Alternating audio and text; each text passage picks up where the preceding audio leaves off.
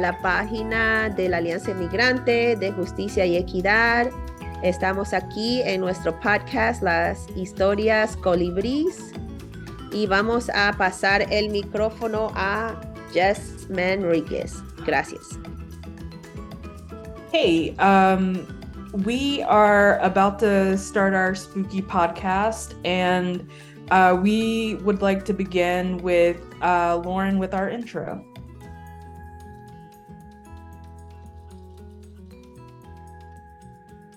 Based out of the Immigrant Alliance for Justice and Equity's office in Jackson, Mississippi, welcome to the Mississippi Hummingbird Recordings, everyone.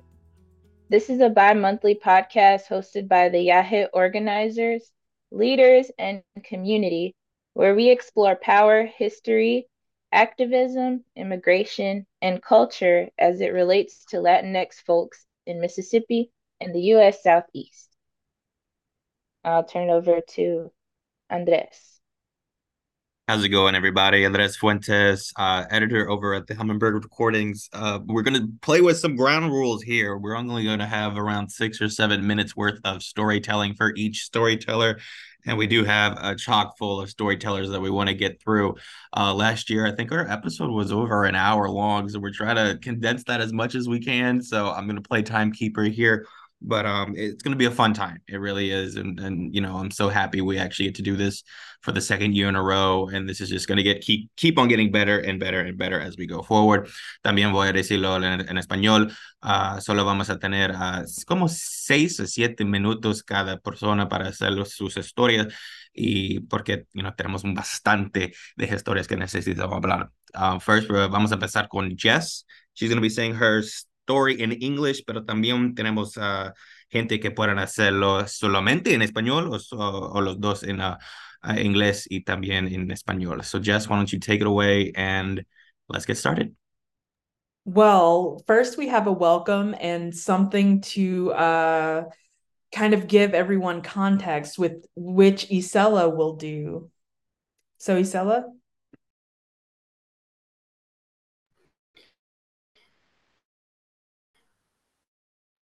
No podemos no podemos. Y soy lead promotora. Les estoy dando la bienvenida a todos.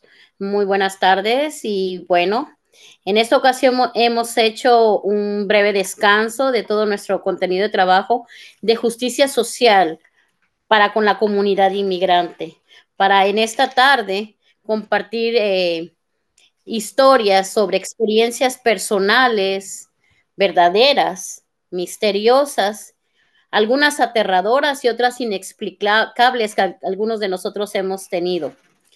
No podemos dejar a un lado la importancia de lo sobrenatural, la espiritualidad y el folclore de la cultura latina.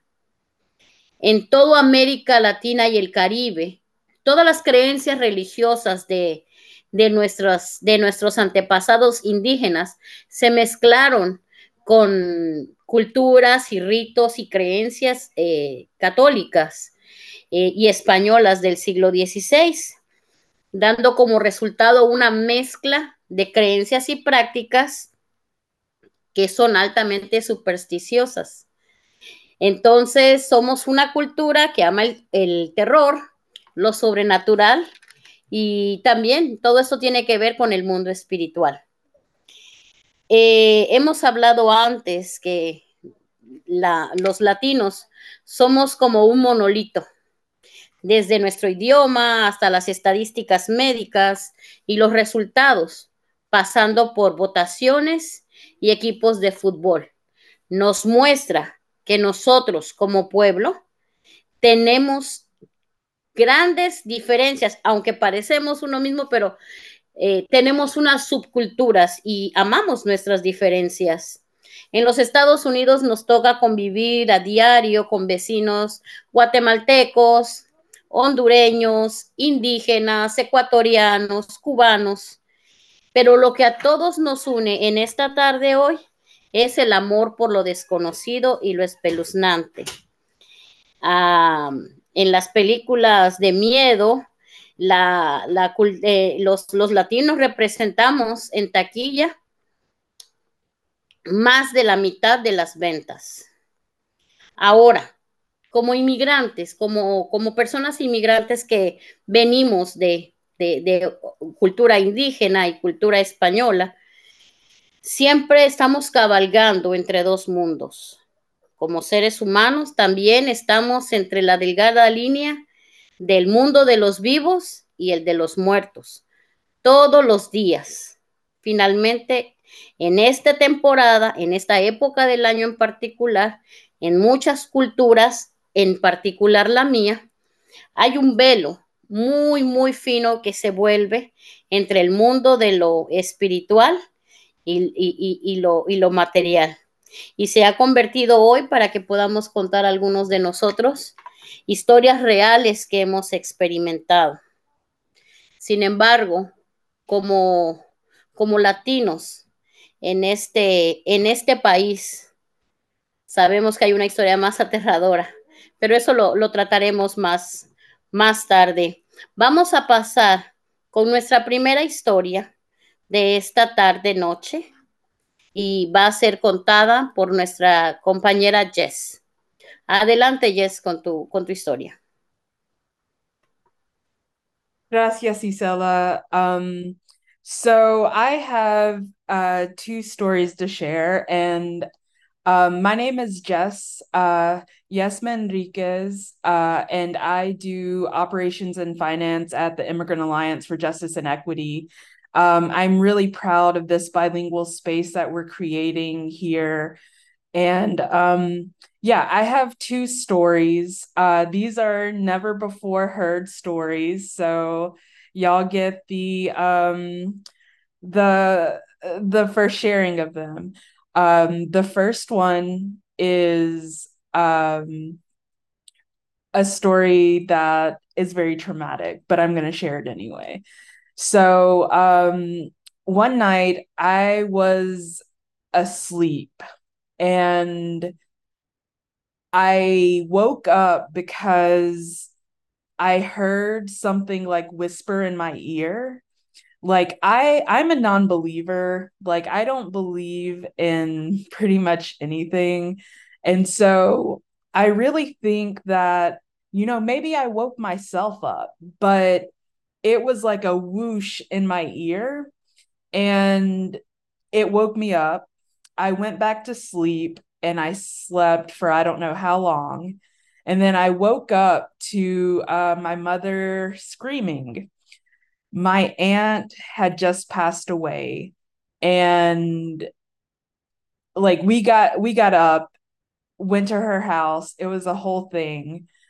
And like I said, I'm not really a believer in the supernatural or the spiritual, but like I really believe that that was my aunt telling me goodbye. She was like a second mother to me. So I can't I can try to explain it by saying that I woke myself up, but it's it just feels more right that it was my aunt telling me goodbye. But my second story is when I worked at an indigenous site in the oh yes, Lorena. ¿Puedo rapidito repetirlo en español? Oh yeah. No. Jess dice que nunca ha contado esta historia y es una historia que ella quiere compartir con todos ustedes. Rapidito voy a decir que estaba dormida y oyó un whoosh, que alguien le estaba hablando suavecito en el oído y se levantó repentinamente. Entonces Jess explica que es una persona que no cree en un poder, pero después se levantó a un grito y era el grito de su madre diciendo que su tía ya había fallecido. Entonces ella quiere pensar que era su tía que se estaba despidiendo de ella. Y yo creo que ese es un hermoso sentimiento. Gracias, Jess, por compartir. Thank you for interpreting that. My second story takes place at an indigenous site, a very sacred and old indigenous site in the Mississippi Delta. I was an educator at this site, and we had a program every year. It was huge. Schools from all over Mississippi and Louisiana would come visit our site.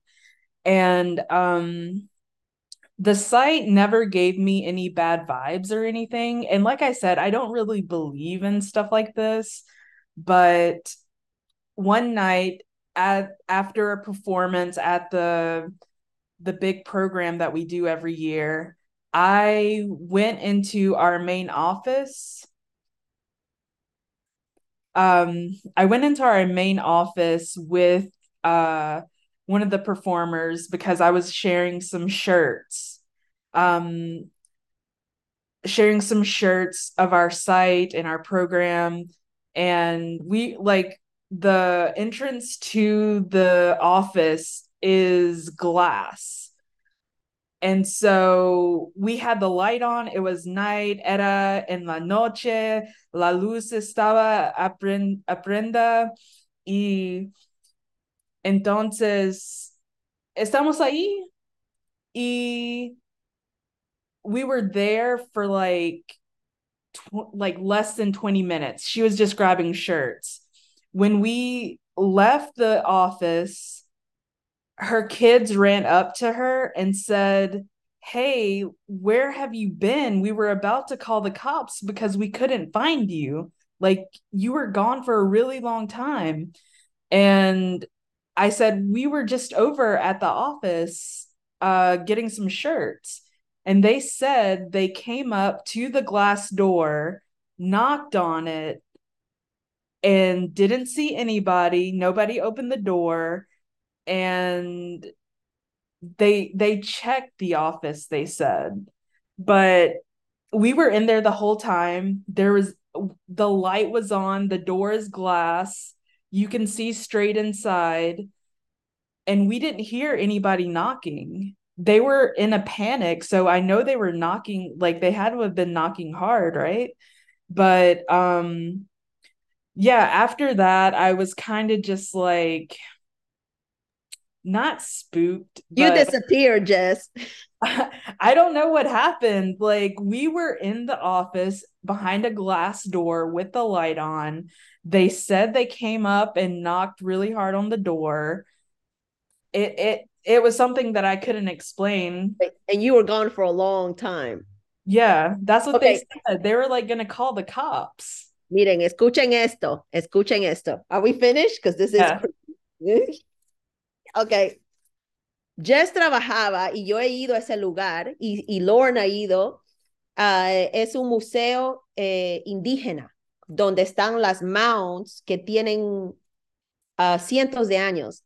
Y es un lugar sagrado porque tenemos artefactos de personas que han pasado y en esas mounds se decía que hasta se hacía adoraciones. Entonces Jess estaba con la compañera contando o obteniendo camisetas. Dice que no más de 20 minutos. Y ese lugar, el museo, las puertas, todo es de vidrio. Imagínese de vidrio de abajo para arriba, right? Toda la pared es de vidrio. Entonces, cuando salieron, los niños vinieron y dijeron, asustados, ¿dónde han estado? ¿Dónde han estado? Tienen muchísimo tiempo que desaparecieron. Y ellas dijeron, estábamos ahí 20 minutos. Y los niños dijeron, no, fuimos a la puerta y no había nadie. Golpeamos, gritamos y no había nadie. Imagínense, las puertas transparentes, los niños miraron y no vieron a Jess y a la compañera ahí doblando, doblando camisetas.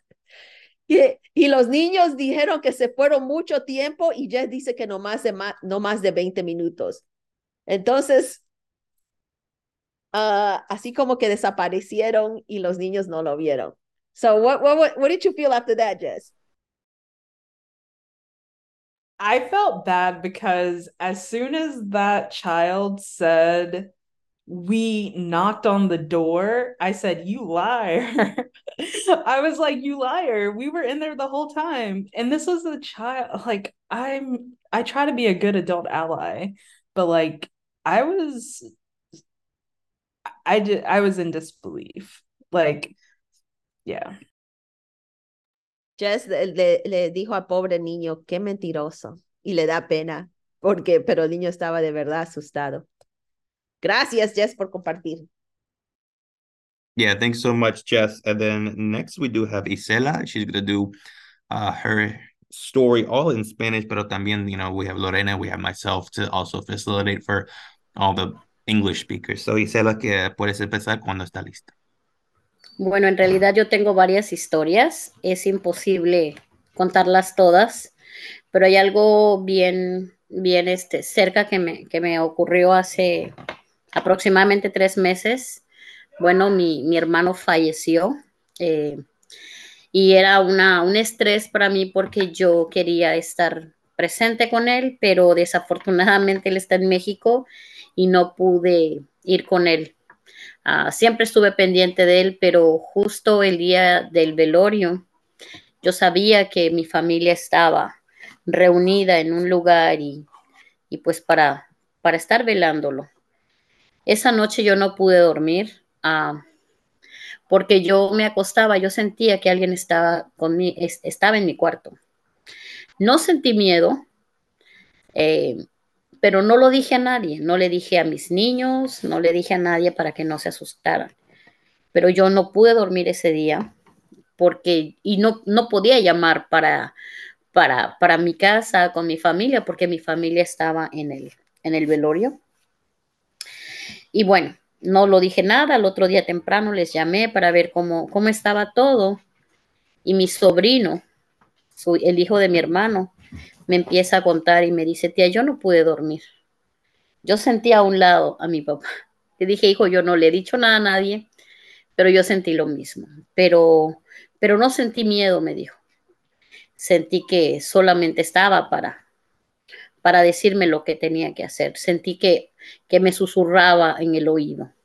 Y le digo, bueno, yo no sentí un susurro, pero sí sentí una presencia muy fuerte en mi casa. Nunca lo había sentido, pero bueno, eso lo tomo como que vino a despedirse. De alguna manera quiso despedirse de mí, ya que yo era la única que faltaba para despedirse. Y por eso pienso que es eso. Otra de las cosas es que la segunda historia, brevemente lo digo, en la ciudad donde yo vivo fue al principio, bueno, es una ciudad histórica, este, hubo mucha, todos los conquistadores entraron por la ciudad donde yo nací y crecí, pero precisamente el lugar donde yo crecí, en ese barrio, que ahora tiene el nombre de Huaca. A nosotros nos decían que eso antes, como cosa del siglo pasado, había sido un cementerio, pero no lo sabíamos, era solamente como que algo que se cuenta, pero cuando uno va al significado de la palabra huaca, significa eso, huesos muertos, calaca, cementerio, y ese es el nombre que tiene. Y bueno, hay infinidad de historias que se dieron ahí desde que yo soy pequeña, algunas fui testigo yo, otras historias fueron familiares míos, pero bueno, brevemente tengo un tío que cuando joven, le estoy hablando hace más de 60 años aproximadamente, él era muy joven, pero a él le gustaba tomar, entonces se trasnochaba y se bebía. Un día de tantos que hizo eso, en ese tiempo esos barrios no era como que tenía alguien el baño dentro de su casa, sino que compartían un baño afuera y lo ocupaban todos. Entonces tenías que esperar cuando el baño estaba desocupado. Y bueno, en la noche estaba probablemente completamente desocupado. Mi tío, antes de dormir, fue al baño. Cuando él va al baño en la madrugada, pues se da cuenta que va a hacer sus necesidades y alguien le da una nalgada, como decimos nosotros. En ese momento, mi tío salió corriendo, mi mamá me dice que estaba de todos colores, no podía explicar lo que había pasado, pero se le olvidó ir al baño y se le bajó todo lo que traía encima del alcohol y nunca más volvió a ir al baño, solo a esas horas de la madrugada. Entonces, todas esas historias cobran un poco de significado para nosotros desde el hecho que nos cuentan nuestros antepasados, nuestros familiares, nuestros abuelos, que en ese lugar había sido antes un cementerio. Y hay muchas historias de muchos compañeros que les pasó lo mismo, muchos vecinos. Pero bueno, voy a dar paso al siguiente. Gracias por escuchar mis historias. Um, a muchos compañeros le dieron nalgadas. Sí, sí, algunos sí, hasta hablaban su nombre y bueno, ellos no sabían quién era y les dejaron mejor, empezaron a hacer los preparativos para tratar de tener por lo menos un baño dentro de su casa, cada quien, para evitar salir en la madrugada. Bueno, Gisela, muchas gracias para tus historias. Vamos a empezar con Gregoria. She's going to talk in Spanish, pero también, we have Lorena, we have myself, we're going to help with the little, translation here and now, here and again. But Gregoria, puedes empezar cuando estás lista. So, ¿puedo dar un sumario entonces en inglés rapidito de Isela? Por favor, Lorena, por favor. Sí, so I'm going to keep it. La primera historia nos toca el corazón porque Isela durante ese periodo estaba con nosotros en la oficina. Ella perdió a su hermano, falleció su hermano, pero esa noche y nos contó, I'm speaking in Spanish. Sorry. So the story, porque es el idioma de nuestro corazón, ¿verdad? Y uno habla y yo estaba sintiendo y por eso hablé en español. Sorry, y'all. So just to quickly summarize, Isela shared two stories. The first one is we felt it because during the time that we were at the office together, Isela lost her brother. And so just quickly to share that during those times, they were very rough for her because she wasn't able to be in Mexico with her family, with her brother. And she was very close and always aware of him. During that time, at night, she wasn't able to sleep. She felt a heavy presence. And she knew that it was her brother saying goodbye. And then the next day, her nephew, su sobrino, ¿verdad?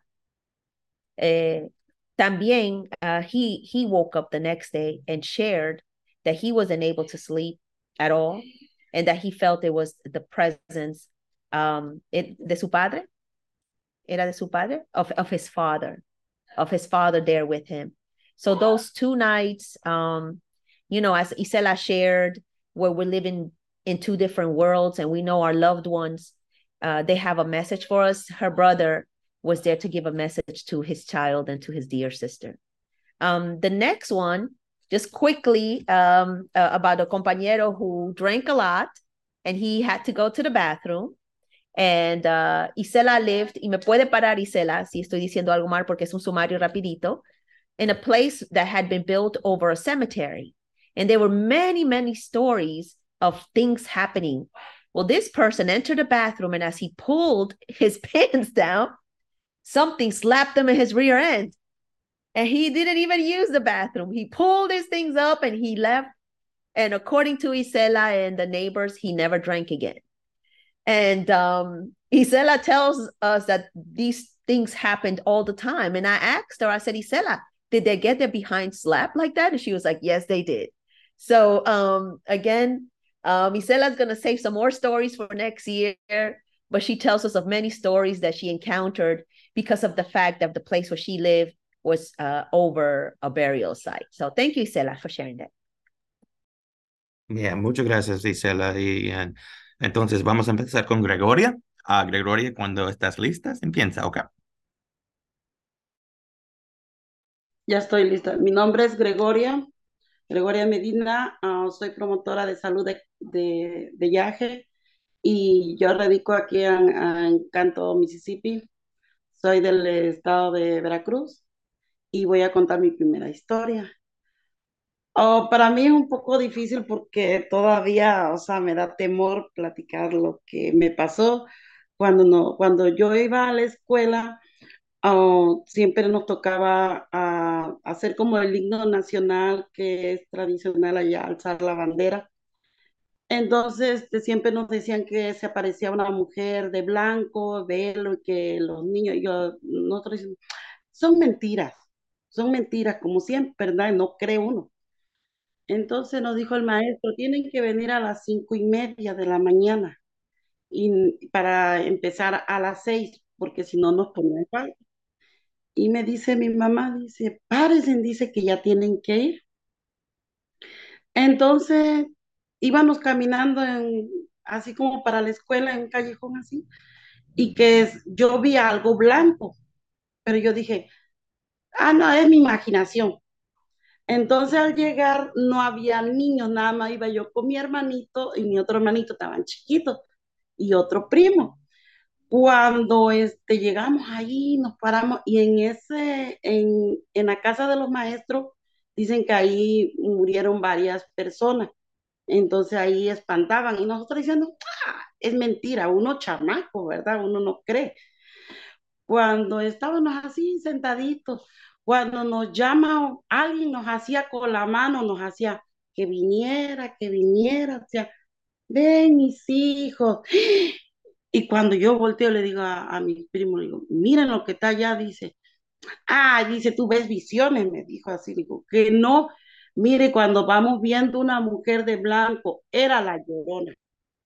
Y pues en el susto, en el momento, como había casa cerca, gritamos, pero la voz de nosotros no nos salía. Y como que al momento nos impactamos porque corrimos, pero nosotros como que no avanzábamos y esa mujer atrás y atrás de nosotros, pero es una mujer de blanco. Y eso sí, o sea, no es mentira, es verdad, porque yo hasta la fecha toda me da miedo platicarlo. Y yo le dije, nosotros cuando llegamos a la casa le platicamos a mi mamá y dice mi mamá, pero ¿dónde la vieron? ¿Dónde la vieron allá? Cuando llegamos, mire que se nos volvió a aparecer en la casa, pero ya eso fue en la noche. Y dice mi mamá, algo hicieron ustedes, una travesura. Le decimos, nosotros no hicimos nada, le dije yo, pero dice mi mamá, ¿cómo va a ser que se les apareció? Y de la historia de la Llorona sí es verdad, porque nosotros la vimos. Imagínense cuántos años tiene y sí es verdad de la historia de la Llorona, porque nosotros vimos la mujer de blanco ahí y la vimos en el río, pero eso no se le parece a las personas, bueno, no se le parece nomás, creo que a los que quieren, supuestamente la historia es de que se los quiere llevar, anda buscando a sus hijos. Esa es la primera historia. La segunda es, cuando yo vivía en Australia, siempre, cuando me quedaba dormida, yo sentía como que alguien se me subía encima. Le dicen que cuando se sube el muerto, ay, no sé, cuando se sube el muerto, y me, ay, no, no se me vaya a subir en la Got noche. scared. Gregoria got scared. Y no, y viera que una vez sí me tocaron mis pies con una mano Gregoria fría, got scared. fría, y luego como que me jalaron la cobija y yo me volví a tapar. Yo dije, tengo frío. No, pero muchas veces se me subió el muerto. Eso se dice que se te sube el muerto. Quieres hablar, quieres manotear y no puedes. O sea que te quedas ahí asustada. Y ya que me paro yo. Y cuando me paré, bien que vi una persona como pasó para el baño y cerró la puerta. Y yo dije, Dios mío, aquí me voy a morir del susto. Pero eso fue en el día, no en la noche. Le digo, ya después cuando oscurecía yo ya no quería dormir. Me la pasaba yo sentada, nomás viendo. Digo, ay, no, porque esas son cosas que sí se asustan de verdad. Y le digo, y pues tengo muchas historias. Aquí en Canto, la mera verdad, en muchas casas me han asustado. ¿Para qué le puedo decir más? Hasta en mi casa donde estoy, nos han asustado. Y yo les quisiera platicar más historias, pero ya me dio miedo. Ya, Sí, esa es mi historia. And Lorena, if you want to kind of translate and help some of the English speakers a little bit. Y'all want me to? Okay.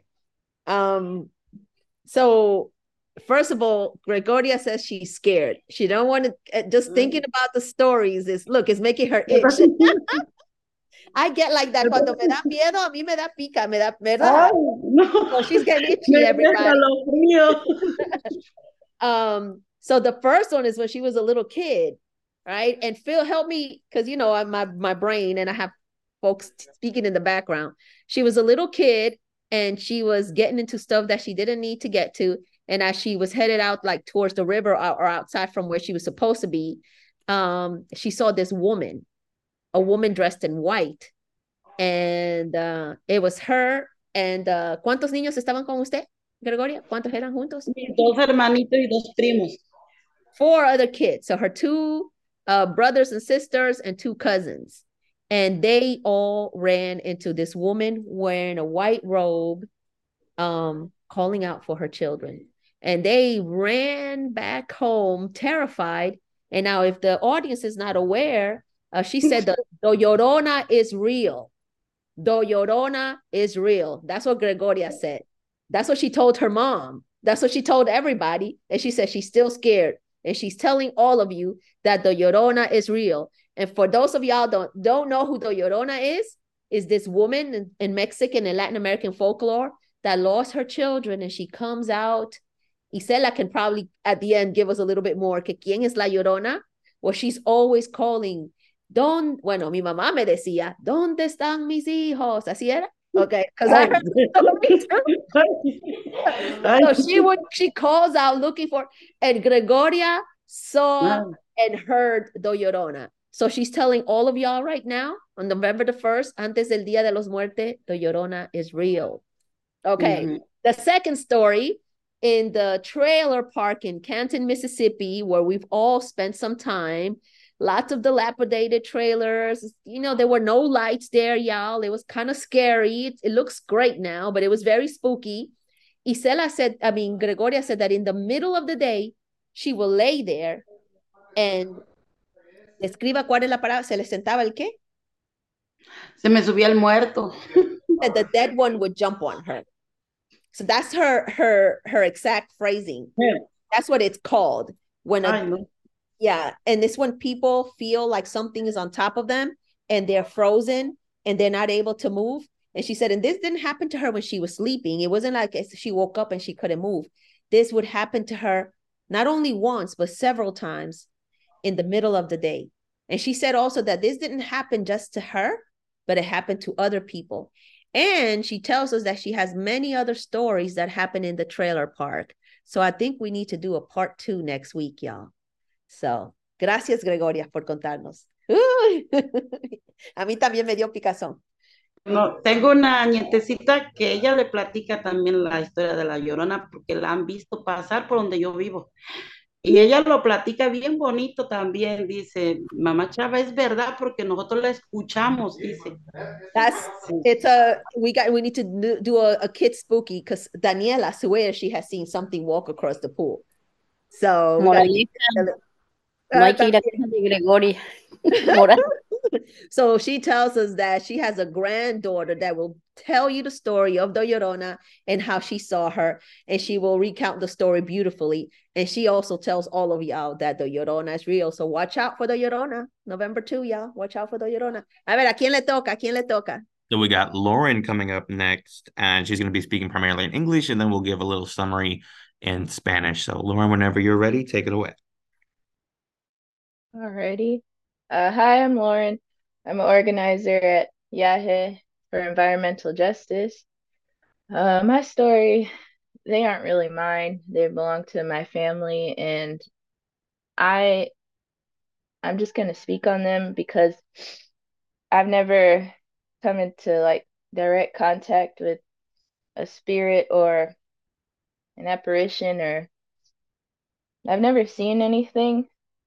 So I just want to put that out there. But I have felt things in certain spaces where I know things have happened in those spaces. So, for example, I went to DC for a trip for school, and they took us to the Arlington National Cemetery.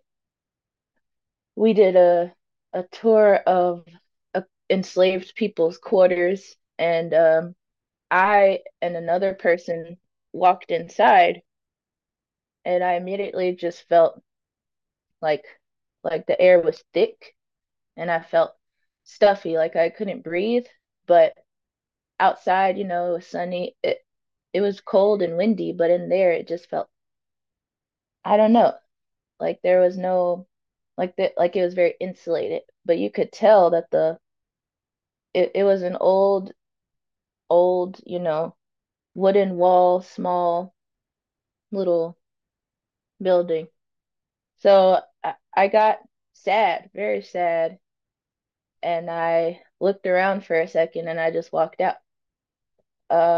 The feeling slowly went away. I turned around to look at it again, and I just kept walking, and that was it.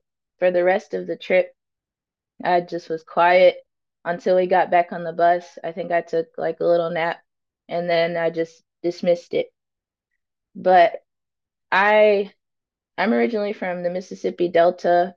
My ancestors were sharecroppers, and I'm sure that I have had many enslaved ancestors. So I think I that feeling was had something to do with that.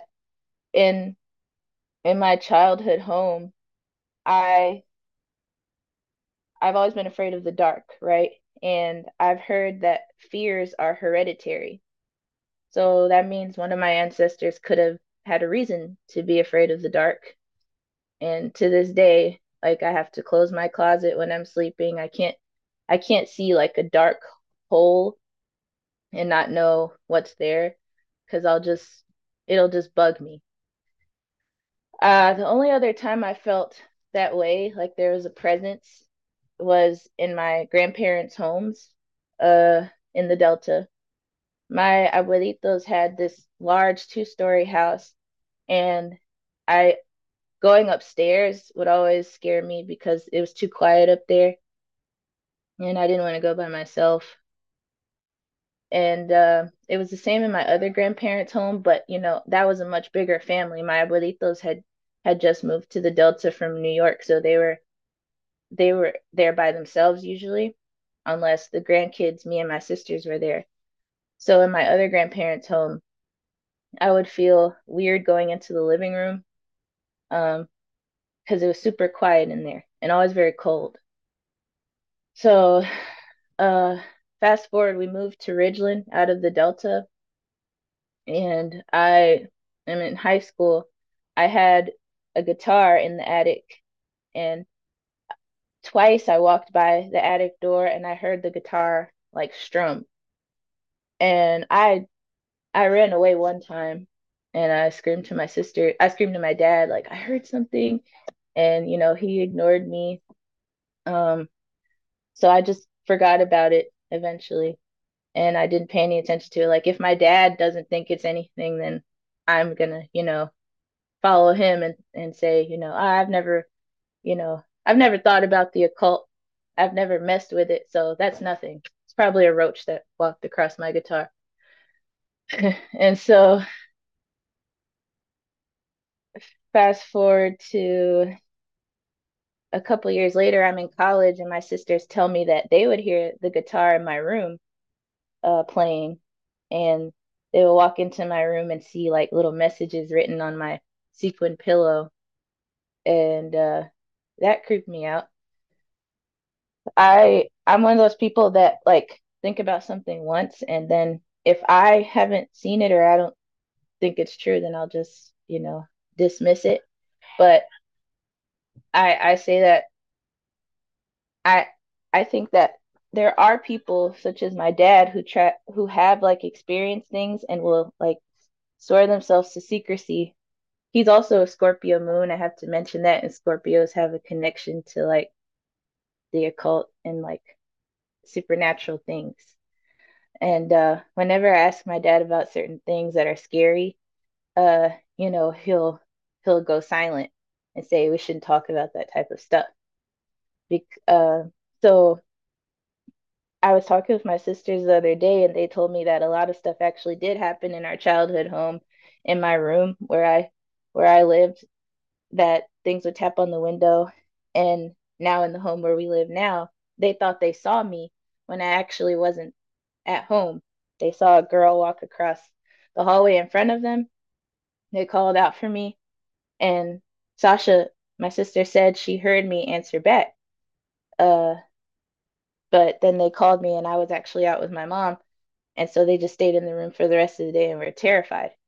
That made me think of a story that my abuelito told my mom when she was way younger, that she would always tell me how he saw a woman with long hair, just how my sister described it. It was a girl with long hair and a blue dress. He saw a woman with long hair go into the bathroom one night when he woke up to use the bathroom, and he waited outside of the door of the bathroom, and finally he like knocked and was like, "Mom, I need to go in the bathroom." And she called out from the bedroom across the way, across the hall, that "I'm in here." So he opened the door. There was no one in there, but he knew he saw someone in a dress with long black hair who looked just like his mother go into the bathroom. So that made me think, like, is there a spirit following me? Is there something in our family that's been like passed down that's protecting us? Because I've never seen it, but it could be like protecting me or my anyone in my family. So uh I tied the connection to like my sister seeing a girl with long hair to my abuelito seeing a woman with long hair, which was had to be in like the 50s or the 60s. And yeah, that's my story. Lorena, if you want to kind of recap in Spanish too. Okay, so there were 4 little stories there. And, en español. Y va a repetir todo en inglés. Oh, I just want to say that I want to see something and I never do. And I'm very sad. A mí nunca me ha tocado esto. Estoy muy triste. Everybody else experiences. Yo quiero que me hablen, que vengan todos los espíritus y nadie viene. Qué tristeza. Vaya que Gregoria. Gregoria, me voy a sentar con usted. Pero Lauren dice que estuvo en un lugar en Arlington donde habían personas que habían sido previamente esclavadas, enslaved, o habían sido personas que habían servido, bueno, habían sido forzados en esclavitud. El idioma se me escapa en español, pero ella entró en este lugar que era pequeño, de madera, y cuenta que del parte del papá de ella son de familias de sharecroppers, de personas americanas, afroamericanas, que quizás fueron personas que eran esclavos, que entonces se sintió muy triste cuando entró en ese lugar. Dice que ella se sentía encerrada y se sentía que no podía respirar y estaba el aire muy, muy pesado, y que cuando salió de ahí era un sentimiento muy pesado y muy triste, y para el resto del lugar no pudo, estaba tan triste que no pudo ni hablar ni pensar, y quedó bien callada. El segundo historia es que cuando ella fue a la universidad, que ella toca guitarra, y dice que Sasha y Daniela, mis 2 hijas, que no me han contado a mí, pero le contaron a ella, que oían que la guitarra hacía pring, pring, que las cuerdas tocaban. Pero Lauren dice que ella también le pasó eso. Un día estaba en el cuarto y ella vio que la guitarra le hacía pring, y que había mensajes en la pillow, en la almohada de ella, porque tiene una almohada con dibujitos, y uno puede escribir mensajes, y ella veía mensajes en esa almohada. Y la última cuenta que estas niñas juran que vieron a Lauren aquí. Estaban aquí las dos, y no, Lauren y yo no habíamos ido, Sasha y Lauren, y era noche. Y dice cuando empezaron a llamar a Lauren, y Lauren pasó igualita con un vestido azul, su cabello bien largo, y ellas la vieron pasar. Y después la llamaron para preguntarlo algo. Y Lauren, Lauren, ¿dónde estás? Y dice que salieron por toda la casa a buscar a Lauren, y de ahí le llamaron por teléfono, y Lauren dice, yo no estoy ahí. y dijeron, pero te acabamos de ver. Y esto, y entonces entre ellas mismos se asustaron porque a mí no me dijeron nada. Y esto ella lo amarra a una historia que yo cuento, que mi papá hace años, él veía un espíritu. Había un espíritu que entraba a la casa, eran muy pobres mis padres y mi papá era muy pobre, y ellos decían que la puerta cerraban, no sé, quizás en muchos lugares donde no hay knobs, dice que la puerta cerraba solamente con dos aros y una cadena. Entonces este espíritu movía los aros y de ahí como que entraba el espíritu. Bueno, ese espíritu era una muchacha delgada con pelo largo, porque él la veía, bueno, con un vestido, me acuerdo, yo puedo imaginarme cómo él escribió, un vestido azul y el pelo bien largo. Y él una vez oyó algo detrás de la cama y él fue a mirar abajo de la cama y a lo que él miró de la cama, él vio que ella tenía todo el cabello así y le vio y ella le hizo así al otro lado de la cama. Y él salió gritando, ¿no? Entonces, así gritando como estás loca. Y después un día él iba al baño y entró la muchacha antes de él y él la vio entrar y dice que se sentó como una hora y decía, mamá, mamá, ya vas a salir. Y la mamá dormida le dijo, mijo, yo estoy dormida. Y era que él había visto a esta muchacha. Entonces, estas historias le han pasado a mis niñas, a mis tías, a mis padres, pero a mí no me han pasado. Gracias entonces. Thank you so much again, Lorena, for all your help with the translating and everything. Now let's kick it over to Rosario and let's hear a little bit of those stories as well.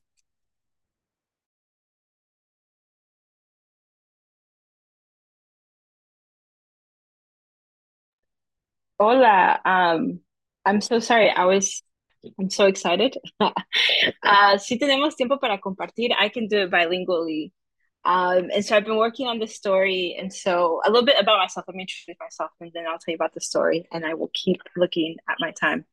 But my name is Rosario. I'm Mexican born, Georgia raised, very, very Southern raised, and so happy to be here among all of you. Um, so my story is it's a redo of the chupacabras, and I've actually been working on this for a while. Um, but I'm going to I twisted it up in the time that we've been prepping for this. I've changed it up to include some Mississippi and labor stuff. So I hope you'll enjoy. Okay. Um, so I'll start it in Spanish and then I'll go into English. So mi nombre es Rosario, mucho gusto para conocerlos, soy mexicana, y fui criada en Georgia, so estoy muy feliz de estar aquí. La historia que les voy a compartir es algo que he estado escribiendo por un tiempo, pero ahorita lo modifiqué para incluir un poco de detalles de Mississippi y también de trabajo laboral en cual estamos haciendo en Mississippi, que estoy muy orgullosa de. Bueno, para empezar. So había un pueblo muy tranquilo de la delta de Mississippi, a donde los vientos traían una presencia mala que nomás se escuchaba. Y bajo los colores dorados y rojas de los árboles de este tiempo de otoño, una comunidad MAM compartía en voz baja historias sobre una criatura que atacaba los lugares de trabajo. So in a really quiet town in the delta of Mississippi, the autumn winds carried whispers of a sinister presence. Under the golden red canopy of trees, the local mom community shared hushed stories about a creature that was attacking their workspaces. ¿Recuerdas las historias que nuestros abuelos contaban sobre chupacabras, verdad? Dijo Nelson, un milenio mexicano que no era binario, quien había sido creado en los Estados Unidos. Le decía a su amiga Xochitl, y Xochitl estaba de acuerdo, con los ojos súper abiertos. Hablas de chupacabras, de las historias que nos contaban en nuestra infancia, pero eso es solo una leyenda, ¿verdad? So you remember the tales of our abuelos that the chupacabras was present, right? Whispered Nelson. a non-binary Mexican millennial who had grown up in the US. They were saying this to their friend Xochitl. Xochitl nodded, her eyes wide, and said, "Are you talking about that goat sucker from our childhood stories? But that's just a legend, that's just myth, right?" Nelson se acercó y dijo, "Esto no es como las leyendas, esto es diferente. No chupa la sangre de animales, pero si no se alimenta del trabajo de nuestra gente, de los salarios y de abusos en el trabajo. Prácticamente un chupacabras capitalista." So Nelson leaned in. This isn't like the ones that we've heard in our legends. This is not someone who sucks on the blood of animals. This is an animal that feeds off the hard work of our folks, exploiting them and mistreating them in abuse that's so commonplace, pretty much like a chupacabras that's capitalist. La criatura de que Nelson hablaba se parecía como el antiguo chupacabras, pero estaba lleno de un deseo para nomás recorrer recursos y recursos sin regresarlo a ninguna comunidad. Se miraba como un reptiliano y un empresario en traje. Y tenía unos ojos bien rojos y cuando te miraba directamente a tu alma. The creature Nelson spoke of resembled the ancient chupacabras, but stood upright like a grotesque capitalist mascot, a cross between a reptilian kangaroo and a suited businessman, with piercing red eyes that seemed to look right through your soul. La noticia de la chupacabras se escuchó por todas partes de la comunidad. A medida que más y más trabajadores se estaban encontrando bajo abusos laborales en su trabajo, y el miedo empezó a crecer. Porque el poder de la criatura no se radicaba nomás en su apariencia, pero sino en la capacidad de dividir a la comunidad, dejarlos en silencio y darles temor. News of the chupacabra spread as more and more workers found their workplaces in chaos, stripped of resources, and their hard-earned wages disappearing. The fear grew palpable. The creature's power wasn't just in its frightening appearance, but it was actually in being able to divide the community and turn them against one another with petty grievances and fear. So una tarde, reunidos en un centro comunitario del pueblo, Nelson alzó la voz. Nuestra fuerza radica en la unidad, en nuestra cultura, en nuestras experiencias compartidas, en el poder de la latinidad. Y esta criatura no puede seguir dividiéndonos, no puede seguir dándonos miedos, porque juntos podemos enfrentarlos. Al fin, en nuestras historias, nuestros abuelos, bisabuelos, han peleado contra chupacabras más fuertes y más poderosos de que vemos enfrente de nosotros. So one evening, gathered at the town's community center, Nelson spoke up. Our strength lies in the unity, in our culture, in our shared experiences, and the real power of Latinidad. This creature thrives off our divisions, our fears, but together we can confront it. This doesn't compare to the chupacabras that our abuelos and our great-grandparents fought. So, la comunidad se juntó, empezaron a contar historias de sus propias familias, de cómo sus familiares antes habían peleado contra otras chupacabras en sus propios países y decidieron juntarse, decidieron compartir la información que sabían contra estas chupacabras y empezaron a disfrutar de su propia vida. Prendieron música marimba, decían historias de los guerreros que habían viajado al norte y habían defendido sus derechos. So the community began to gather around and they started to share stories. They decided to join each other to share information and to perform their powerful indigenous rituals that had helped them overcome in the past. Their stories were of warriors and of the beautiful marimba music that they knew from their countries, and also past stories of other warriors who had traveled north from the past. Entonces la comunidad, recordándose de quiénes son, recordándose de la belleza de la cultura que tenían y el poder que tienen, fueron contra el chupacabras y lo metieron a un vortex y le quitaron todo el poder que tenían. So this community, remembering who they were and remembering the power inside of them, came together and confronted the chupacabras and enclosed it and all its energy into a vortex so it would never bother them again. Fin. Thank you so much, Rosario. I think that we have wrapped it up. We do this every year. So if you are in our community and would like to share a story that you've experienced, please contact us. So next year we can have new stories. But last year, UD wrapped this up really nicely by saying that, you know, these stories travel across borders with us. Like La Llorona has been spotted like in California, like she's no longer bound by borders. So these stories are also stories we tell our kids to keep them safe. And so, yeah, like we'll do this next year. And yeah, Latina people love spooky stuff. So hopefully y'all enjoyed it. And again, you know, I can't stress this enough. Thank you, everyone, for joining. This has been a fantastic episode of the Hummingbird Recordings. If you have any feedback, any messages for us, contact us on our social media platforms at IAJE of MS. You can also email us at info@iajems.org or visit our website, that is IAJEMS.org.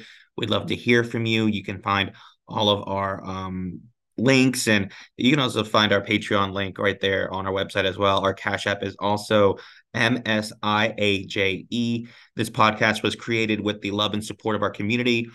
Jessica Manriquez on mic, Andres Fuentes on editing and script, Andres and Jess, there we go, tag team production, Lauren Lewis on graphics. And then again, thank you to our special guests with all their stories, Nicole, Gregoria, Judith, Jess, Isela, Lorena for helping us translate it. Really, everyone behind the scenes. This has been a complicated and awesome thing that we got to do, and something that we prepared in just a matter of days. So just shout out to everyone behind the scenes and who might not have been able to share their stories but really wanted to. Thank you all for listening, and I hope you have a good one. See you next year.